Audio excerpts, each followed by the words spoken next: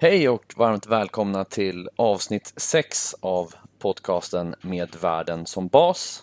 Varje avsnitt så lyfter vi upp ämnet distansarbete från olika vinklar. Och vi har allt som oftast nya gäster som har sin vinkel på det hela. Och idag har vi faktiskt det ska bli oerhört roligt att prata med dagens gäst, då det är två ämnen som ligger mig varmt om hjärtat. Det är då både prat om att jobba på distans, självklart, men även fotboll. Välkommen Jesper Husfeldt till podcasten Med världen som bas. Stort tack för det. Ja, men jättekul att du ville ställa upp och vara med och prata.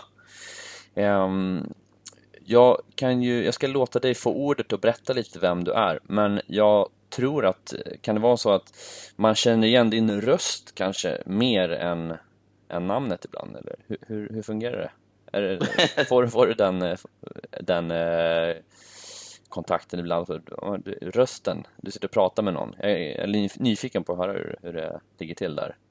Det har nog hänt sådär, men det beror nog på lite vilken krets man vänder sig runt. För att jag har ju varit med i de stora kanalerna sedan 2007 när jag gick till TV4 från Kanal Plus som det hette då, och har gjort, dels så har jag gjort mest fotboll då, så att jag var ju med i en panel där på fotbollskanalen i Europa. Vi hade ett program som hette Club Calcio.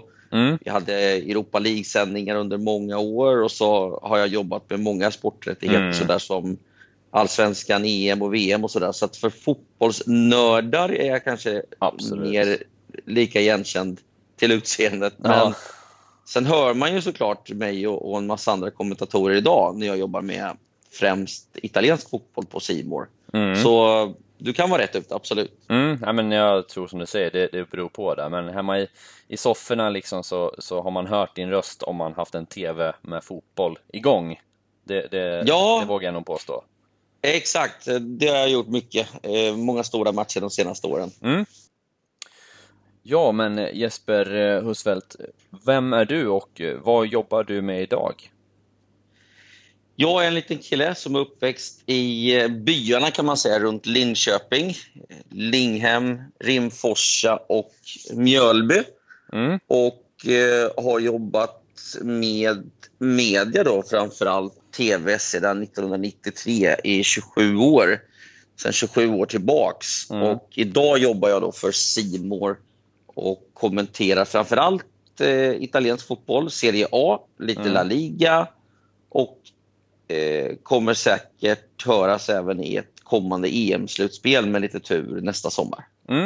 Okej, men det får vi hoppas på. Och för det är inte klart ännu. Det är lite som fotbollsspelarna, eller att man blir uttagen, eller hur fungerar det där? Exakt. Någonstans runt ett halvår innan så hör chefen av sig till de som är tilltänkta att jobba. Jag skulle jobbat egentligen med EM i somras, men det blev ju uppskjutet på grund av spridningen av covid-19, så förhoppningsvis så blir det av nästa sommar istället. Ja, det hoppas jag också. Verkligen. Ja. Jag hade biljett och allting redo. Oj då. Det var ju på min hemmaplan vi skulle möta. Det var ju Sverige mot Spanien i Bilbao. Och just det. Och jag bor ju i San Sebastian, så att det var ju liksom svensk invasion på gång liksom. Dit hade det varit superkul. Så att jag hoppas verkligen att det blir av nästa sommar istället. Ja, sannoliken. Men och varför, eller hur vi kom i kontakt med varandra. Det var så att jag har ju koll på dig fotbollsmässigt, men hade noll koll på hur ditt jobb fungerade. Att du faktiskt sitter hemifrån och kommenterar matcherna. Det ska du få berätta mycket mer om. Och det såg jag på Expressen då. Det var väl någon intervju där för några veckor sedan. Och då kände jag att det här var ju för bra för sant. Det här, hur har jag missat det här liksom? För jag liksom screenar igenom allt som liksom rör liksom distansarbete. Då vi arbetar med det. Vi är en jobbplattform som handlar i kort och gott enbart om distansarbete. Liksom prenumerera på sökorden så att man får liksom nyhetsbrev. Vad är det som händer med både för företag och personer kopplat till distansarbete. Men det här hade jag noll koll på, och det var grymt att jag kunde jag la till det där på Instagram och hörde av mig. Hur kom det sig att du nappade? Brukar du göra podcasts? Ja, just det. Jo, men det händer lite ibland och då. Jag brukar nog tacka ja för det mesta.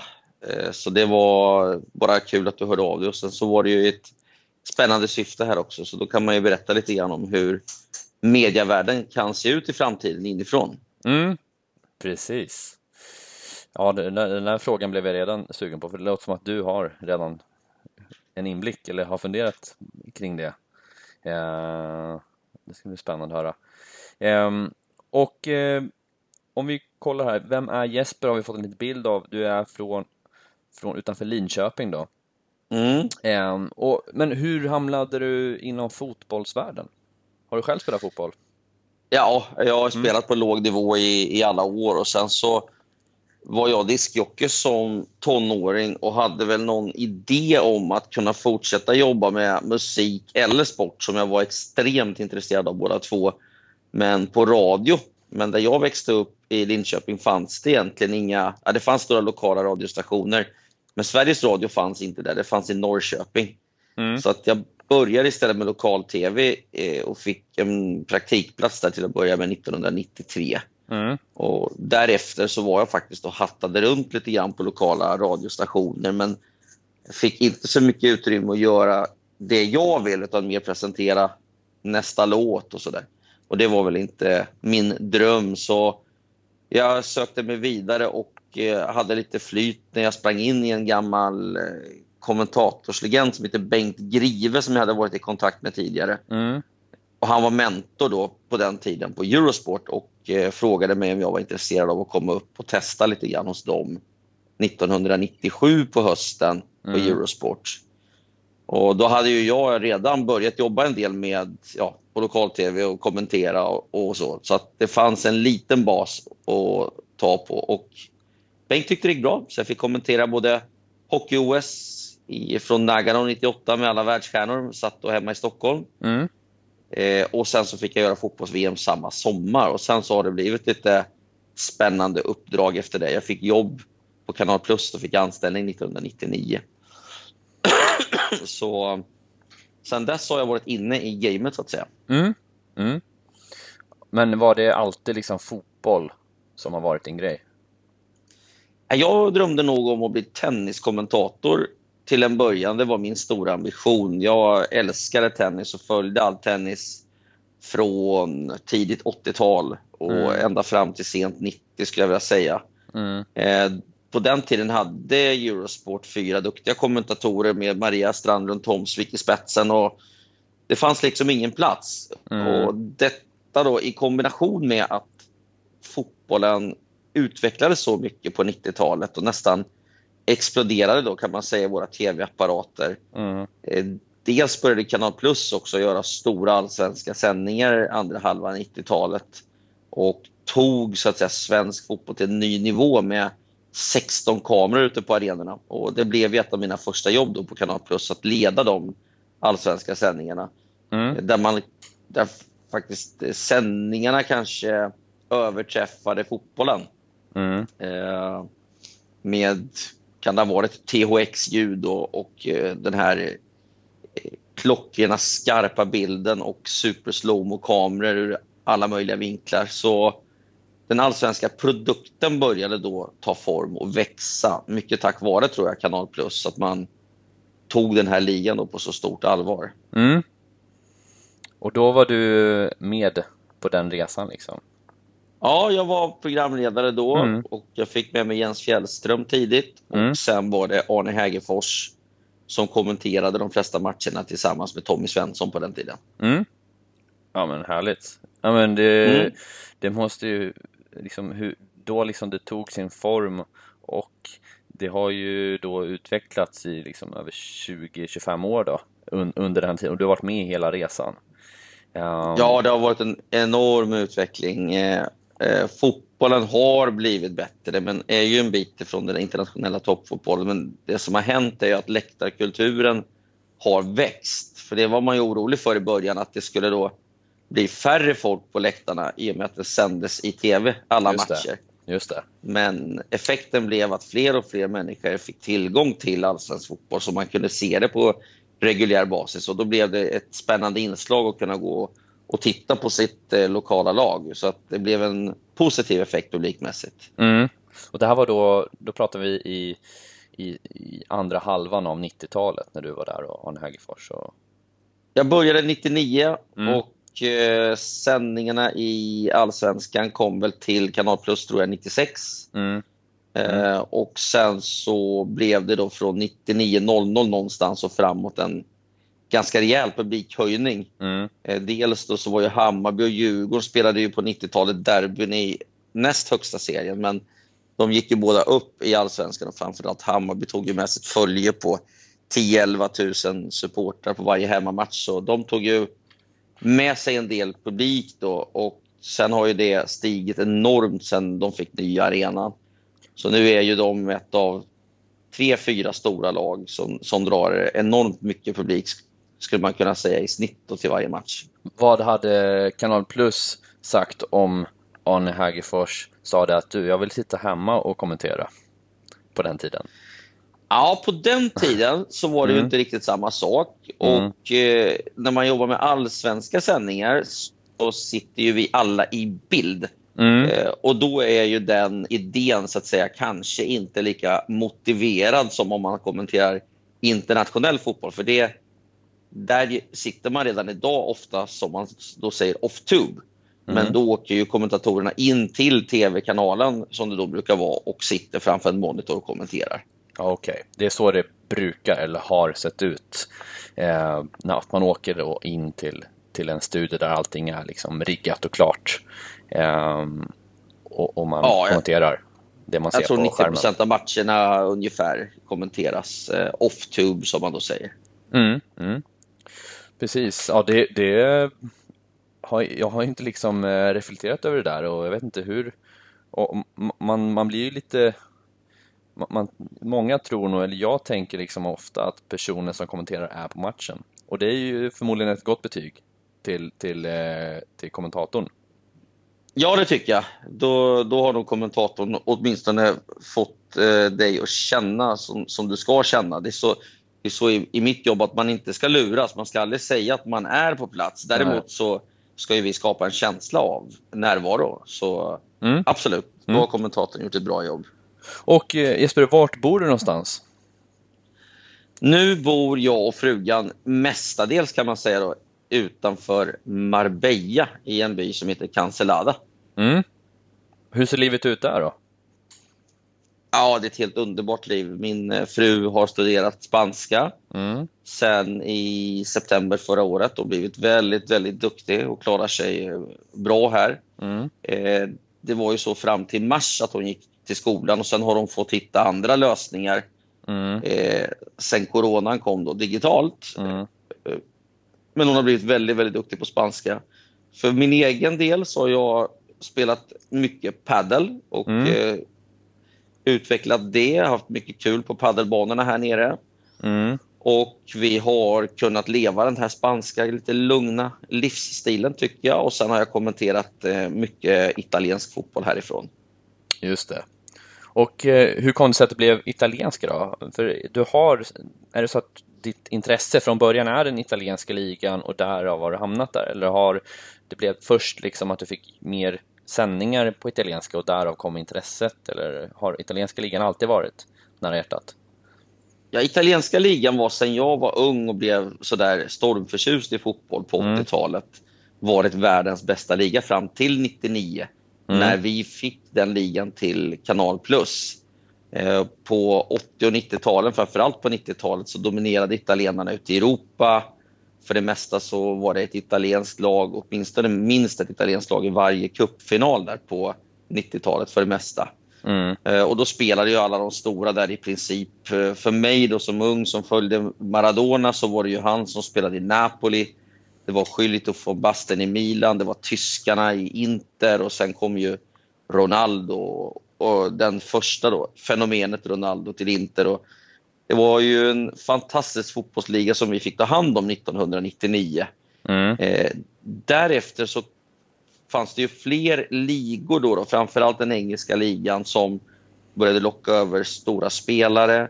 Och senare in på 2000-talet ska jag vilja säga att Real Madrid och Barcelona, även Bayern München, Paris Saint-Germain har varit stora klubbar som har kunnat locka stora namn och göra sig gällande ute i Europa också. Men Serie A har alltid varit en fin liga med 7-8 riktigt fina stora klubbar som slåss där uppe i toppen.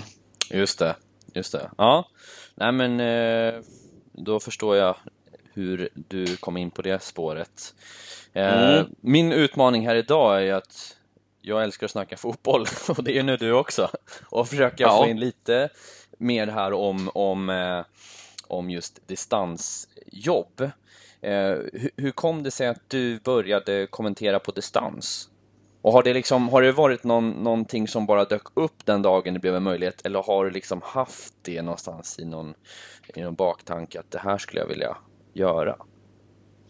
Jag tillhörde ju Kanal Plus, TV4, C More-koncernen som nu ägs av Telia i, jag tror det var 19 år.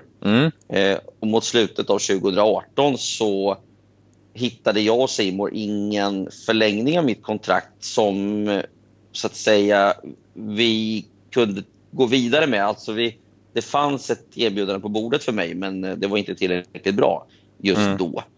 Det fanns nämligen bättre vid sidan av, och det bättre kontraktet fick jag med IMG, en stor rättighetsinnehavare som hade startat en ny app som hette Strive.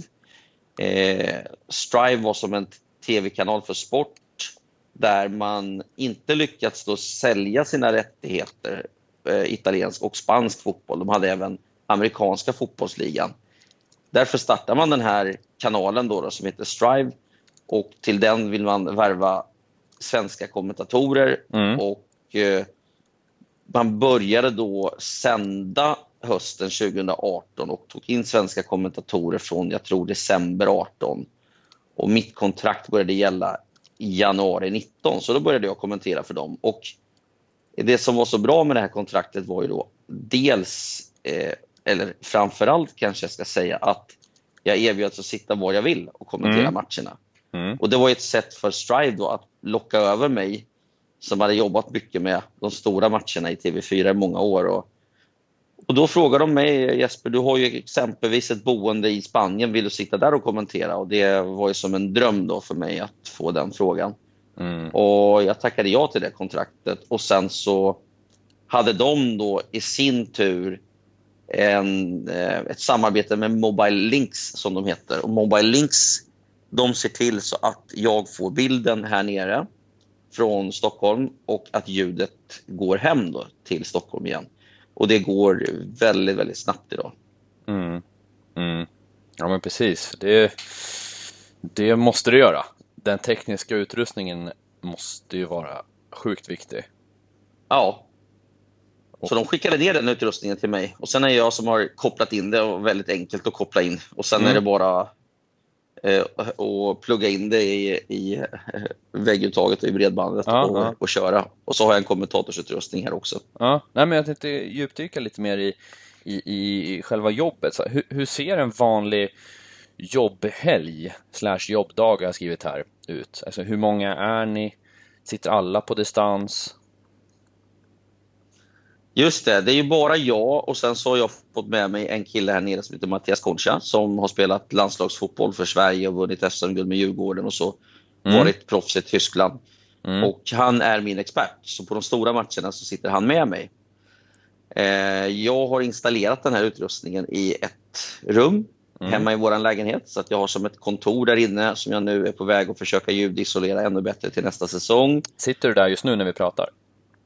Nej, jag gör faktiskt inte det. Nu sitter jag i vardagsrummet och göttar mig. Och sen så då sitter ju Mobile Links hemma i Stockholm, och via Mobile Links så då plockar man då signalen vidare till det stora tv-huset i Stockholm på Tegeludsvägen. Så den här signalen vandrar ju ganska långt. Jag tror faktiskt att om det spelas en match på San Siro, tror jag först att det går upp via någon typ av satellit eller så, att man plockar ner det i London, skjuter signalen vidare ut över hela världen. Då går den alltså vidare till Stockholm. De skickar bilden ner till mig.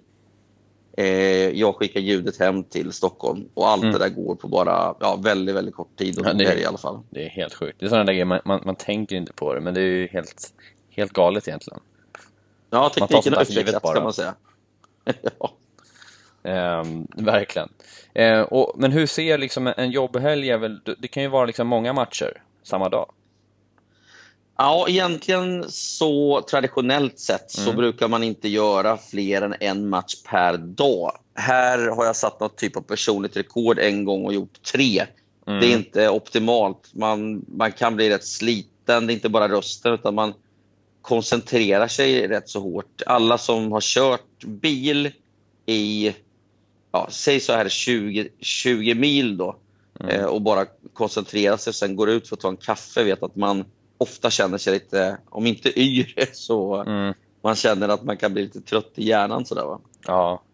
Så det är inte optimalt, men numera är det för det mesta en match. Det kan bli 2 vid något enstaka tillfälle någon söndag. Men jag följer ju då italiensk fotboll på daglig basis. Jag följer alla fotbollsnyheter jag kan. Och sen sitter jag och uppdaterar mina profiler på alla lag, alla domare, alla klubbar. Det rör sig om ungefär 500 spelare i Serie A. Utveckla det där. Vad är det för något? Har du då något liksom system för det där? Man kan säga att jag har ju egentligen vanliga ark där jag då har information om alla spelare i ligan. Och alla lag har ju någonstans mellan 24 och 34 spelare kan man säga. Så minst 500 spelare blir totalt på 20 lag som jag har profiler på. Jag har skrivit en massa om varenda spelare. Shit. Det där är ju sjukt spännande och imponerande. Ja, jag har ju matat ner en jäkla massa information om de här som jag har i huvudet de sista 20 åren. Så där. Även om de här spelarna då kanske sista 10 åren en del av dem. Men allt som jag inte liksom kan pränta in i huvudet gör jag ganska stora profiler på varje spelare. Och är det där någonting, är det liksom standard i din bransch? Eller har du tagit det ännu längre skulle du säga? Alltså jag bestämde mig när jag fick det här jobbet 99 att göra det mesta av det. Att försöka vara, i alla fall så förberedd som bara jag kan vara. Att i varje detalj i mitt jobb vara så bra som bara jag kan vara. För att jag försöker vara så bra jag kan i den här branschen. För jag ville göra egentligen de bästa jobben, de roligaste matcherna. Och då tänkte jag att om jag försöker vara bäst i varje delmoment i kommenteringen så ger det mig säkert större möjligheter att få bra jobb också. Alltså, och det här har jag har tänkt på just de där små detaljerna som en kommentator kan känna till ibland, som jag blir så här, hur har du liksom koll på det där? Kan jag sitta liksom i soffan? Och det kanske är det jag har hört då, för det kan vara liksom någon match, kanske inte en stor match, men en match som går mittenlag i Serie A kanske, och sen kommer någon högerback som blir inbytt som man själv kanske inte har koll på, och då kan kommentatorn säga, men och här har vi ju inbytt bla bla bla, säger jag nu ett namn, och hans mormor fyller år idag liksom. Det kan vara liksom så här sjuka små detaljer som kommentatorn liksom har koll på. Absolut. Så man blir så här, shit, har du liksom, då jag funderar så här, har då kommentatorn liksom pluggat in det där, men så här, hur långt kan man plugga in? Det är jättemånga spelare det handlar om, och det bytes fram och tillbaka och nya spelare och juniorer kommer upp, eller finns det något så här system som gör att som det ploppar upp lite så här nyheter som ett Wikipedia liksom, här har du lite grejer att kunna säga om honom. Så men då är det liksom det du har pluggat in som du förmedlar. Ja, jag tycker att man vid rätt tillfälle ska kunna ha någonting att berätta om alla spelare. Inte för att, men för att berika för tittaren då. Så att det finns mer än bara det du ser framför dig. Så Då försöker jag då plugga dels under säsong så mycket jag bara kan på enskilda spelare och lag. Och inför varje match då är det matchspecifikt. Och då är det mycket då som handlar om statistik och historia och skador och allt du kan tänka dig mellan himmel och jord för, som är specifikt för den matchen. Så jag lägger väl ner, kan jag sitta 6-8 timmar inför varje match specifikt för matchen. Plus allt annat jobb jag lägger ner på spelare. Ja, så, och det kanske är extremt. Det har väl funnits tider i min, ska vi säga då, tv-karriär där jag inte riktigt haft tiden att göra det för att jag har haft så mycket annat runt mig. Men nu har jag ju den tiden och då lägger jag gärna den för att vara så bra förberedd som möjligt då.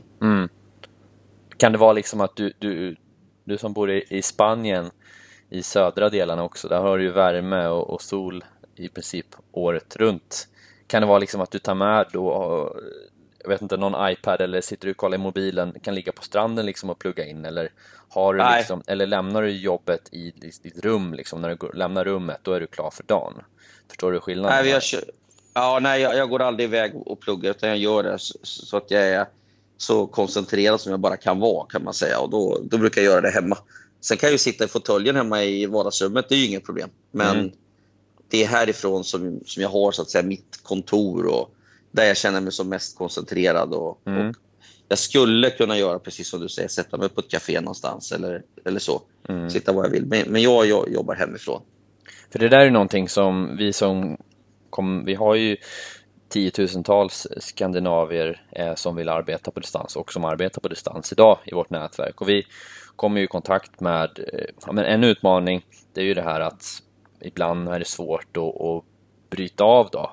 Vad är jobb och vad är inte jobb? Och där kan man ju hantera det på olika sätt. Vissa arbetar ju liksom väldigt schemalagt att vi kör 8-16, sen är jag klar, medan vissa har väldigt flex och kan kika på mejlen liksom en fredagkväll, medan vissa kanske behöver ha allting liksom, när ett speciellt rum då för jobb, och när du liksom stänger till den dörren liksom, då blir det någon mental grej att nu är jag inte på jobb längre, jag tar inte med mig liksom och ligger på stranden och svarar på mejl, för att då kopplar jag aldrig riktigt bort jobbet. Är du med på hur jag menar? Absolut. Ja. Man skiljer på jobb och fritid, absolut. Och det kan ju vara liksom, du går över gränserna nu när så många också jobbar hemifrån i Sverige och runt om i världen, att när är man liksom klar?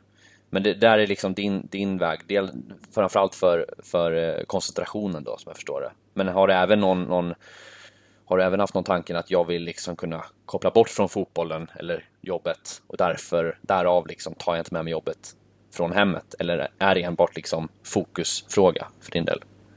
Ja, det passar mig väldigt bra. Jag sitter ju otroligt bra i den här fåtöljen och känner mig så extremt... jag får så mycket gjort på de här timmarna. Och ska jag börja åka någonstans och sätta mig och det dyker upp folk på något café och hej och så tror jag att det skulle ta mycket mer tid att jobba med de här bitarna. Och jag tycker det är så jävla härligt att komma upp. Du vet, man har allting hemma också som man behöver om man vill ha en kaffe eller om man behöver käka eller så. Och sen har jag min fru här nära också, så jag trivs väldigt bra med att sitta hemma. Det ger mig ro. Och sen har jag ju min match är ju här också. Så att jag går ju bara in på kontoret från vardagsrummet efter att ha suttit och pluggat de här alla timmarna. Just det. Så jag får det blir nästan som en ritual när jag sätter mig då på eftermiddagen med min laptop och börjar köra igång. Och så sitter jag med den i knät och bara knackar på och letar mer och mer fakta som jag tycker kan vara kul som hör till matchen då. Du går in helt i liksom bubblan från 6 timmar innan avspark ungefär? Ja, och sen jag har blivit lite besatt av förberedelser också, för att man är ju duktig på olika saker och man kan koncentrera sig på olika saker, och det finns ju de som mekar med bilar som jag tror blir helt besatta av hur en motor funkar exempelvis, och sen så lär man sig mer och mer, och man kanske kan lära sig hur man kan göra bilen snabbare eller tystare eller låta den gå finare eller så. Och på samma sätt så är det ju lite fin motorik i det här också, när det gäller dels kommenteringen i sig, men också att ta reda på info. Då har jag tyckt för varje år som har gått här att det blir bara roligare och roligare att göra de här stora dokumenten som jag gör på klubbar och spelare och sådär. Och man sätter sig in i så många människors liv. Det blir ju att spelarna blir människor och de bär en historia med sig. Och ju mer man lär sig om varje människa och varje spelares historia, ju mer intresse får ju så att säga varje spelare och varje match, kan man säga. Så att, det är flera lager otroligt liksom kul. i en match. Ja, det är så många lager i varje individ som är där ute. Det är mer än bara ett namn. Så att det blir jävligt kul att gräva i varför klubbar är på ett visst sätt. Och varför kulturen i klubben och runt klubben ser ut på ett visst sätt. Och även varför spelaren är värvad dit och hur hans historia ser ut. Kan det bli en bok från Jesper Husfeldt i framtiden? Jag vet faktiskt inte. Någon gång ska jag säkert skriva bok. Du har ju så mycket material, tänker jag, från dessa år. Ja, precis. Absolut, men jag tror att jag är inte helt säker på att det skulle bli en sportbok i sådana fall. Det kanske blir något helt annat. Ja. Nej, men och om man då kommer att knacka på liksom 3 timmar innan avspark och öppnar du dörren, eller liksom det går det liksom att få kontakt med det? Är det en trevlig Jesper man kommer i kontakt med, eller är det liksom, nu är det jobb? Ja då. Nej, det är ingen fara så, absolut inte. Nej.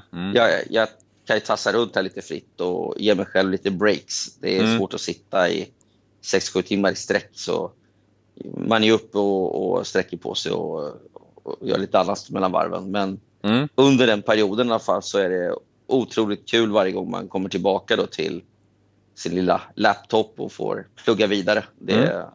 Jag älskar det jobbet. Ja, det är väldigt härligt att höra. Och vad är det svåra då med att kommentera på distans? Saknas det något liksom? Är det något som är svårare när du ändå ska förmedla känslan av att vara på en arena och sen gör du det liksom från hemmet? Är det något som är svårare, tycker du? Ja, dels så får vi ju samma bild som tittarna, så vi har inte mer än så. Så det är svårt att kunna fejka närvarokänslan. Det ska man inte göra. Man ska skapa en närvaro utan att låtsas att man är där.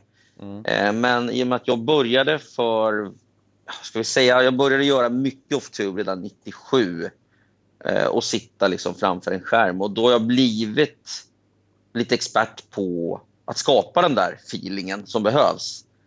Pumpa upp då tillräckligt mycket arenaljud i mina lurar och sådär, så att jag hamnar på en viss ljudnivå också, alltså ett röstläge då som ska kännas anpassat för var jag befinner mig. Och jag ska ju liksom mentalt nästan känna att jag är där.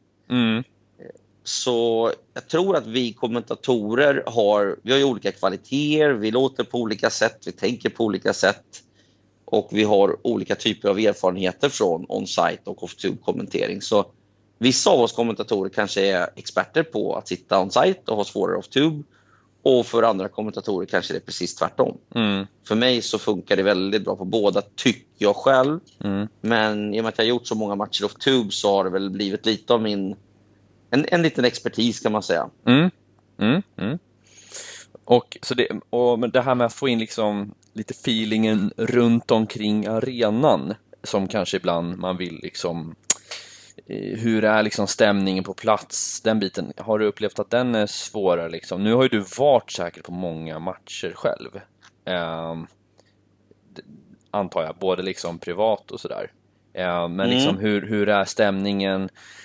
Fansen, står de upp liksom, eller sitter de? Nej, men du vet, den där formen av, är den svår, tycker du, att få ut? Hur menar du då? Jag menar att om du är på arenan så kanske man ibland kan uppleva en eufori liksom i publiken, som kanske jag vet inte, kan svårare att förmedla, eller kan man liksom fånga upp den ändå på något sätt? Ja, men där tror jag som sagt, efter alla de här åren då som jag har jobbat, att där har jag, så att säga, om jag ska kalla det en typ av expertis, men en känsla av att vara där. Och det är ju en del av uppdraget, och kunna förmedla den känslan som råder i matchen. Och det är stor skillnad på att göra, vi säger, Lecce-spall inför tomma läktare nu under den här covid-19-perioden när det inte finns någon publik, jämfört med att vara på plats och göra Milan-Inter, eller till och med göra Milan-Inter här hemifrån. Det är en helt annan typ av känsla som man känner och som tittarna känner och som därmed också ska förmedlas ut. Ja, men precis. Och nu kanske man liksom, det är ju alltid väldigt uppskattat med kommentatorer, men nästan ännu viktigare nu när det inte är publik, tänker jag, och få liksom entertainment från er. Kan det inte vara så? Ja, exakt. Kanske entertainment är ett bra ord, men det är klart du ska kunna göra det med trovärdighet också. Men ordet jag kanske skulle vilja använda är väl energi. Att man kan, trots att man inte får någon gratis energi egentligen från arenan, kunna upprätthålla någon typ av intresse i matchen som gör att det blir en mullrande motor trots allt. Som når fram till tittaren och ger matchen någon typ av liv. Det håller jag absolut med om. Och du har din expertkommentator bredvid dig. Är det under stormatcherna då? Det är inte alla matcher? Precis, han är nog med var tredje match ungefär. Så fort det är de stora matcherna och framförallt nu då, det är ju ett enormt intresse i Sverige runt Zlatan Ibrahimovic som spelar Milan. Intresset växer för Dejan Kulusevski som är längre än Zlatan i sin utveckling vid den här åldern. Han är ju 20 år och redan en av Serie A stora stjärnor. Flyttar till Juventus nu, och Dejan Kulusevski ska då, som det ser ut, nästa säsong spela tillsammans med Ronaldo i Juventus som vunnit 9 raka mästerskap i Italien. Så det är klart att det kommer ju dra upp intresset enormt för ligan. Och nu ryktas det ju att Lionel Messi är på väg till Inter. Vad säger du om det då? Ja, alltså det har ju varit rörigt på insidan i Barcelona väldigt länge. Och Messi har ju haft mycket att säga till om, kanske lite för mycket i den klubben.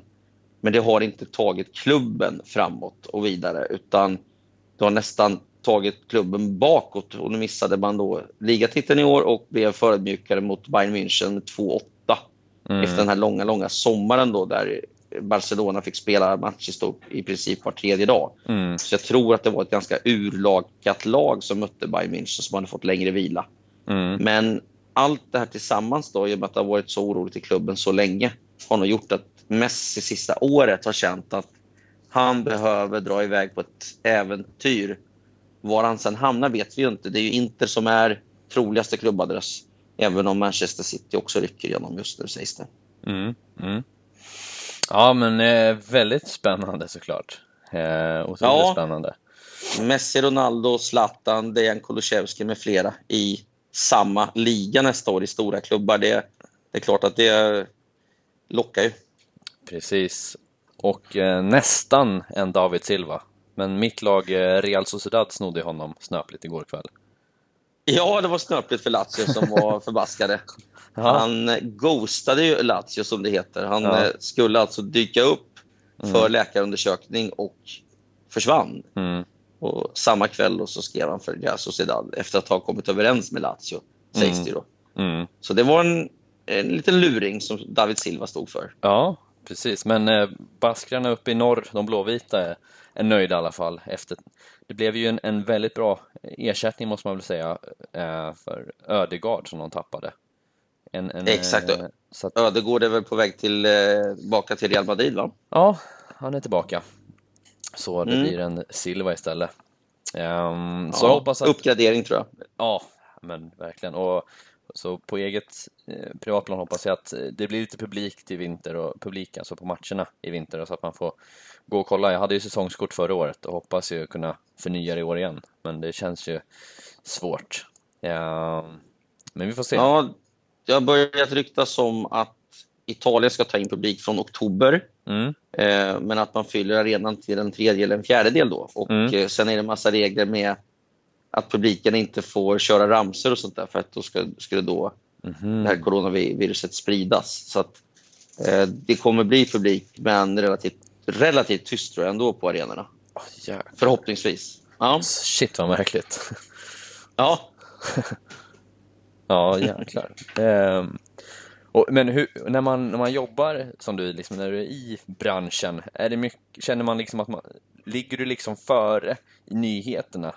Får man liksom snaskiga liksom detaljer och lite bakom kulisserna när det gäller fotbollsspelarna?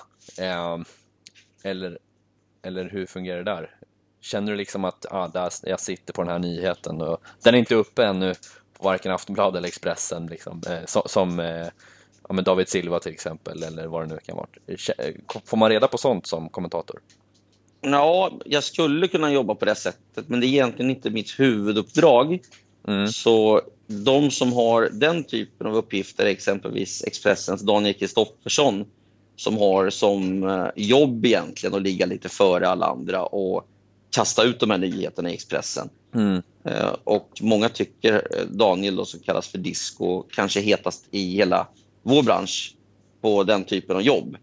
Men det är inte den typen av jobb jag jobbar med. Jag kan ju ha kontakter i Italien jag pratar med. Jag kan komma över den här typen av nyheten. Men det är inte mitt jobb att vara först med att förmedla den, så att säga. Jag tänker mer att liksom på ett privatplan, om det blir så att man får sånt, vare sig man vill eller inte liksom, nyheter och detaljer liksom, serverat till sig. Men du jag har lite speciella kontakter som gör att jag får lite spännande grejer. Absolut, det får jag definitivt. Kul. Och dels ganska högt upp i vissa organisationer och sen även in i spelares privatliv och sådär runt omkring. Kul. Det måste ju vara spännande faktiskt. Och det är väl kontakter man har förtjänat efter en så lång karriär som du har haft inom yrket.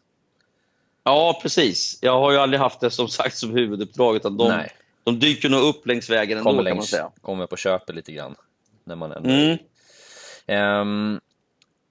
och vi pratade lite där i början. Hur ser framtidens mediejobb? Alltså, tror du att som du arbetar idag, du sitter hemifrån din bostad i södra Spanien och kommenterar fotboll, det du älskar mest? Är det märker du att dina kollegor också vill göra så? Eller vad tror du, hur ser det ut framöver? Alltså jag har inte så bra koll på vad just kollegorna vill. Däremot i ett sånt här läge med den här smittan då som har spridits, så vet du ju själv att världen har förändrats inom många branscher. Och då är ju den här lösningen optimal, där man inte behöver träffa någon på vägen, så att säga, utan där man jobbar hemifrån. Man går inte ens in på ett kontor och riskerar att smitta en tekniker om det nu skulle vara så. Utan då är den ju optimal. Och om tekniken fortsätter vara så här stabil, och det tyder ju på att den är, och att utvecklingen går vidare mot den här typen av lösningar, då är det här fantastiskt för människor som har mitt yrke, absolut. Ja, men det tror jag och hoppas. Ja, du hade inte hört talas om Where You Are, som är jobbplattformen som vi har tidigare, eller? Nej, jag tror inte det. Nej, jag tror inte det. Nej, jag tänkte mest om vi brukar vara rätt aktiva i de här, jag vet inte om du själv är i så här Facebook-grupperna, svenskar i Spanien och allt det där, bostäder i Spanien och jobb i Spanien. Jag hoppade av Facebook för ett par år sedan, för andra gången. Du gjorde comeback och sen hoppade du av igen alltså? Ja, jag gjorde någon konstig comeback, för jag skulle ha en offentlig profil, och för att ha en offentlig profil så var man tvungen att ha en privat för att styra den offentliga. Och helt plötsligt började folk lägga till mig som vän. Och helt plötsligt så hade jag då Facebook igen, och det var inte tanken. Nej. Precis. Och jag fick faktiskt, på tal om liksom framtidens mediejobb, och så har jag fick en lyssnarfråga faktiskt här från en Elinor Skog som jag tänkte ta. Och hon själv har alltid liksom varit verksam inom idrott och bor utomlands sedan många år tillbaka. Och hon undrar liksom hur man lyckas hitta ett jobb inom sportsektorn där man kan arbeta helt på distans. Om man vill till exempel jobba med fotboll eller annan sport. Har du några liksom tips i vilken ände man ska börja? Och är det någonting du känner att du kan dela med dig av där? Alltså egentligen så har jag ett ganska unikt uppdrag på så vis. Sen vet jag att det finns korrespondenter om man vill jobba med journalistik som jobbar på olika områden. Vi har en tjej som jag känner som heter Alexandra Jonsson som sitter uppe i Vigo och jobbar på en bok, men hon kan just också jobba som korrespondent därifrån med spansk fotboll. Frida Fagerlund heter en tjej som jobbar med engelsk fotboll, bosatt i London. Men det är klart att det här är uppdrag som de också har fått efter att ha jobbat i branschen några år. Det kanske inte är det första som faller över en, men är man fräck och företagsam och skicklig på det man gör, då går det ju såklart att få jobb. Sen är väl inte jag den som ska svara på kanske hur det funkar i andra sektorer. Men någonting som var väldigt populärt innan covid-19 bröt ut är ju sportresor. Och att arrangera sportresor exempelvis till Spanien är ju väldigt, eller var, och kanske blir igen, väldigt populärt. Så det kan ju alltid vara en idé om man då börjar jobba från exempelvis Spanien med att ta kontakt med en massa stora hotellkedjor och så vidare och göra bra dealer och sen kanske ta ner folk och sådär. Och det är klart att det är en stor apparat, men ja, det är en annan idé. Ja, men kanon.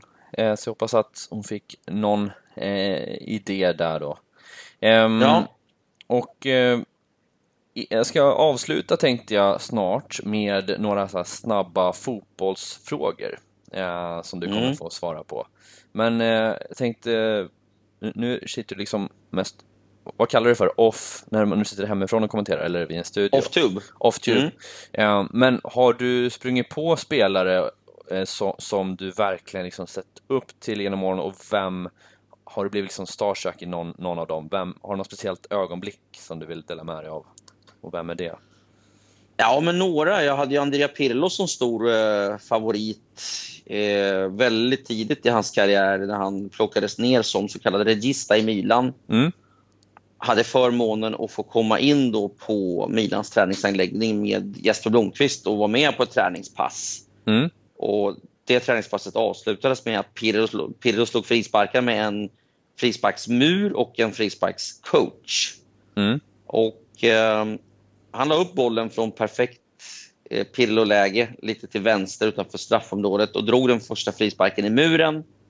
Stod och kliade sig i huvudet lite grann. Frisparkstränaren kom fram, de tog en kort dialog. Pirlo nickade till och sen så skickade han in en frispark i första krysset förbi målvakten också. Och sen drog han 10 raka frisparkar, identiska från den positionen. Och Jeppe Blomqvist och jag bara stod och gapade. Sen gick vi in och satte oss, och då var det ett derby från England. Ett regnigt derby mellan Aston Villa och Birmingham. Och vi sitter och tittar på matchen. Andrea Pirlo kommer in i tv-rummet. Man var tvungen att ta den vägen, kan man säga, från Milanellos träningsanläggning in i anläggningen då. Och då har Aston Villa skaffat sig frisparksläge och Gareth Barry har lagt bollen liksom på har lagt bollen för frispark då. Så Pirlo stannar till, tittar på oss, nickar till lite. Barry springer fram, skickar upp bollen på 47:e bänkrad i princip i regnet i Birmingham. Pirlo tittar på oss igen och sen så rycker han på axlarna och så säger han bara typ, så där kan det också gå typ. Och sen så bara går han vidare.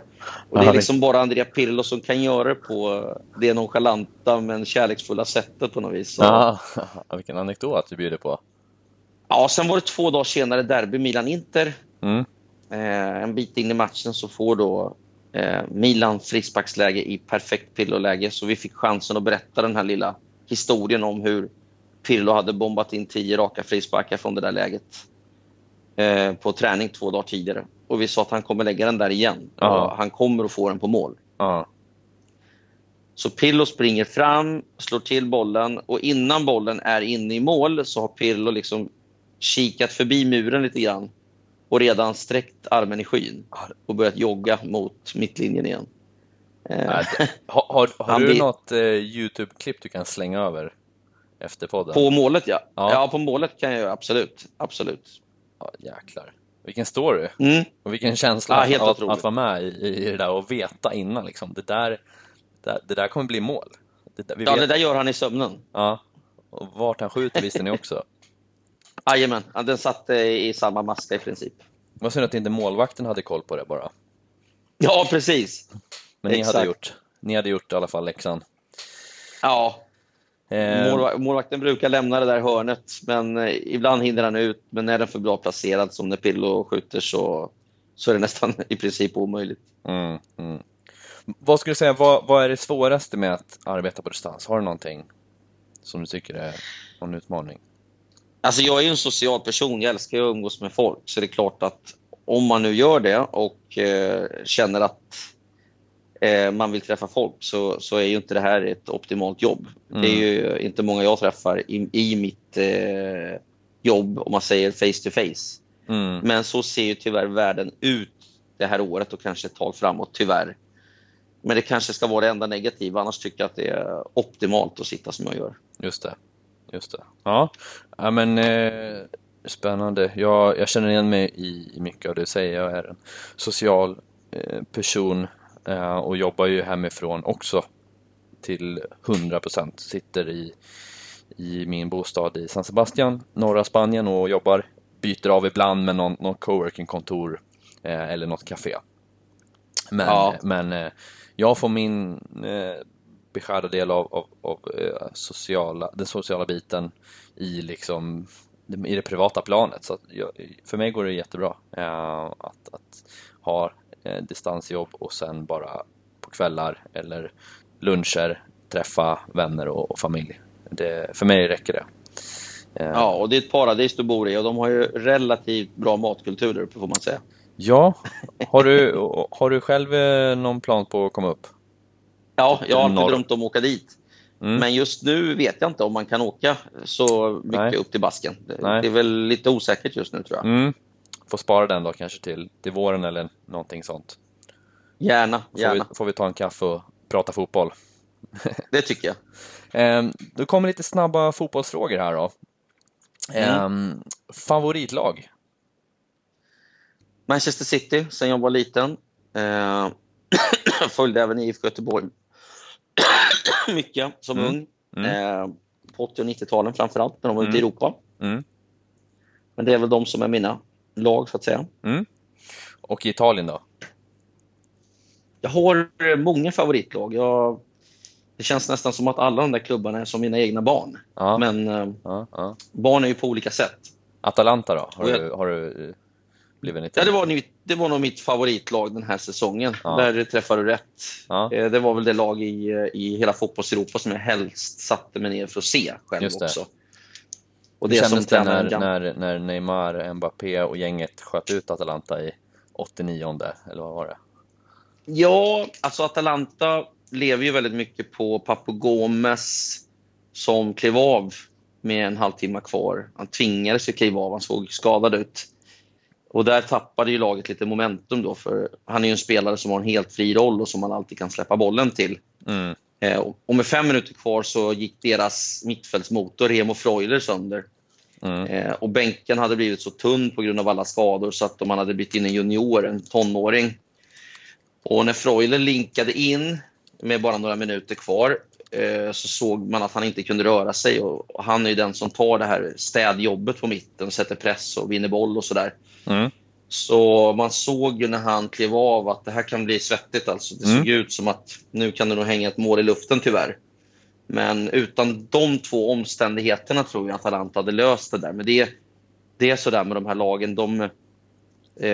De behöver nästan det här lilla extra flytet då som de inte hade. Och man såg ju på Mbappé när han kom in att även om han då har lidit av en skada så hade han samma speed, och de där bytena tror jag, skadorna så där, blev nog avgörande. Annars tror jag att Atalanta hade tagit sig vidare faktiskt. Och världens bästa spelare idag, vem är det? Världens bästa spelare är väl kanske individuellt fortfarande Lionel Messi. Mbappé börjar väl närma sig, tycker jag. Ronaldo är fortfarande enormt effektiv, precis som Lewandowski, men det tycker jag är en annan typ av fotbollsspelare som kommer in i sista fasen. Men Messi de jag helst betalar pengar för att se är väl Papu Gomes, Zaniolo i Roma och Tonali i Brescia. De tycker jag väl är härligast att titta på. Jag som är svag för Neymar då, vad tycker du om hans, att se han då när han spelar? Ja, men han är ju där uppe. Han är ju nästan i princip på Messi-nivå. Han kanske inte har riktigt lika höga siffror och han har väl lidit av lite mer skador och han har ju väl kanske varit lite upp och ner mentalt också sista åren här i Paris. Men det han visade upp mot Atalanta var ju helt osannolikt bra. De här tunnlarna och rycken och riktningsförändringarna. Han flyger ju fram med bollen så att det är klart han är ju där uppe, Neymar. Absolut, topp 5. Helt klart. Bästa kommentarsminnet som du haft? Ja, vilken match liksom var den du var mest... Det är kanske 2 olika frågor, men den här, är det någon du känner så här, den är liksom min favoritmatch liksom genom tiderna som jag har kommenterat. Vilken är det? Ja, alltså det finns ju många. Jag tyckte det var läckert när Kevin De Bruyne sköt ut Brasilien i VM. Jag var på plats och kommenterade. Då fick ju Neymar stå på den förlorande sidan. Men den som kanske har varit allra störst var ju att få kommentera U21-finalen i Prag 2015 när Sverige vann EM-guld för första gången på ungdomssidan. Då hade jag kommenterat de flesta kvalmatcherna på vägen fram och playoff mot Frankrike med en mirakulös vändning, och jag och Anders Andersson fick också göra hela EM-slutspelet på plats i Tjeckien, så det var exceptionellt att få jobba med det här ungdomslandslaget som var väldigt speciellt med John Guidetti och kompani i spetsen. Bästa arenan då? Som du har varit på? Ja, det finns ju många moderna arenor som är häftiga i München och så, som man har varit på, och Lyon och men runt omkring i världen. Sen tycker jag väl att det är något speciellt att komma till de här gamla anläggningarna. Maracanã jag har varit på. Jag har gjort otaliga matcher på San Siro som blir så kallt på vintern så att liksom fukten tränger in under jackan. Men jag har väl någon typ av kärlek till San Paolo i Neapel och Marassi i Genoa som är häftig. Även Anfield tycker jag var jävligt läckert, har jag fått kommentera. Liverpool, Manchester United bland annat där uppe. Bäst publik så det finns då? Väl något. Bäst publik Vart är det tror bäst drag? jag. Ja, bäst drag tror jag faktiskt är antingen i Istanbul eller i Glasgow. Eller möjligen under någon helt fullständigt galen match i sig Zagreb eller något av östländerna. Det är nog det mest förtrollande. Och i de här stora ligorna och det jag upplevt så tror jag Napoli är det häftigaste. Jag var nere i Neapel när Napoli mötte Juventus i Serie B exempelvis. Där båda klubbarna var nere. Och det var fullsatt. Det är något alldeles speciellt. Men det är klart att då får man vara beredd på att springa genom tårgas och sånt där. Det har hänt ett par tillfällen där nere i Neapel. Så det är, det är polisbilar som brinner och du vet, det kan vara mopedister som kastar molotov-cocktails mot bilar. Och, det är rörigt värre, men helvete vilket tryck det är alltså när det är som allra värst alltså. Okej, och en liten tippning här, och vi är ju mitt uppe nu. Vi får se hur snabbt vi får ut den här podden. Men idag den 18 augusti så är det ju Champions League semifinal. Så jag tänkte bara låta dig tippa utgången i de 2 semifinalerna och vilka vinner Champions League. Ja, alltså det har ju visat sig, tycker jag, i de här åttondelarna och kvartarna framförallt här nu då, att det här med fysiologi verkar ha varit viktigt, att ha fått vila mycket. Och jag tror att de mest utvilade lagen är de som är kvar, även om man inte ska ta ifrån dem att de har varit väldigt bra. Men jag är inte säker på att Lyon hade löst den semifinalen där Manchester City och Real Madrid och Juventus befann sig på samma lilla skiva. Men jag tycker Bayern München ser överlägset bäst ut av de här 4. Jag tycker Lyon hade lite flyt när de tog sig vidare. Så den är väl rätt så klar. Och Bayern så vidare. PSG kommer nog traggla sig vidare, tror jag. Leipzig är bra alltså, men PSG har ju för bra individualister. Och Marco Verratti är på väg tillbaks. Och i en final så tror jag faktiskt att Bayern München kan köra över Paris Saint-Germain. De har kört över allt i år och de har inte varit så här bra på så många år nu. Har fått en balans i laget, och Alphonso Davies som har slagit igenom på vänsterbacken, och Så jag tycker Bayern München kan nog vinna en semi med 4-0 eller 4-1 och det kan nog bli 6-2 i en final. Så bra känns Bayern München just nu. Så Bayern München tar hem guldet och PSG tar silver, eller? Ja, jag tror att de ställs mot Bayern i en final, men inte når riktigt hela vägen, för Bayern är för bra i år, som det ser ut. Ja, men spännande. Och sista frågan här. Tycker Jesper att Zlatan ska med till EM 2021? Alltså, det är lite lockande för att tidigare då under Janne Andersson, nu är det ju kanske omöjligt så att han inte har så att säga hört av sig till Janne, så det är inte aktuellt. Men det vore kul om han hörde av sig till Janne och sa ge mig en sista chans. Och vi fick spela med Zlatan och Alexander Isak på topp och Dejan Kulusevski någon roll bakom. För då har ju vi ett rysarlag som inget lag i hela Europa vill möta. De 3 überbegåvningarna skulle ju kunna uträtta någon typ av underverk, tror jag, ett EM-slutspel tillsammans. Så man kan väl få drömma lite, även om jag tror att det inte kommer hända. Nej, men det blir ett ja i alla fall, enligt Jesper. Ja. Om du hade varit... Ja, den här gången. Inte tidigare mästerskap, men 2021 blir speciellt. Och om Zlatan får ta avsked med ett EM-guld och får chansen att lyfta Isak och Kulusevski, så vore det som en dröm för vårt land och för svensk fotboll. Tusen tack Jesper för den här timmen. Tack själv. Med världen som bas. Vi får höras mer och ses när allting har lugnat sig. Så får du lycka till med din paddel. Du kan väl berätta, du har väl en egen podd? Just det, vi har en podd som heter Paddelmundo. Som har rullat sedan januari. Jag och Johan Håkansson som är lite Mr. Paddel i media Sverige. Han driver också en sajt som heter paddelfeber.se. Och Paddelmundo kommer ut samma dag idag som vi pratar. Och vi kommer ut en gång i veckan och det är jävligt nördigt och det är jävligt kul. Ja, det har ju verkligen fullständigt exploderat, paddel. Ja, det kan man säga. Så att, ja, men grymt. Och om man vill kontakta dig, Instagram har du i alla fall, vet jag. Ja, Jesper Husfeldt på Instagram, finns även på LinkedIn. Så får jag en mail som man kan nå mig på. Men då får man väl först kontakta mig på någon av de sociala medierna först. Ja, men tusen tack hörru. Så ha det så bra och tack för inspelningen. Tack själv. Tack så mycket. Hej då.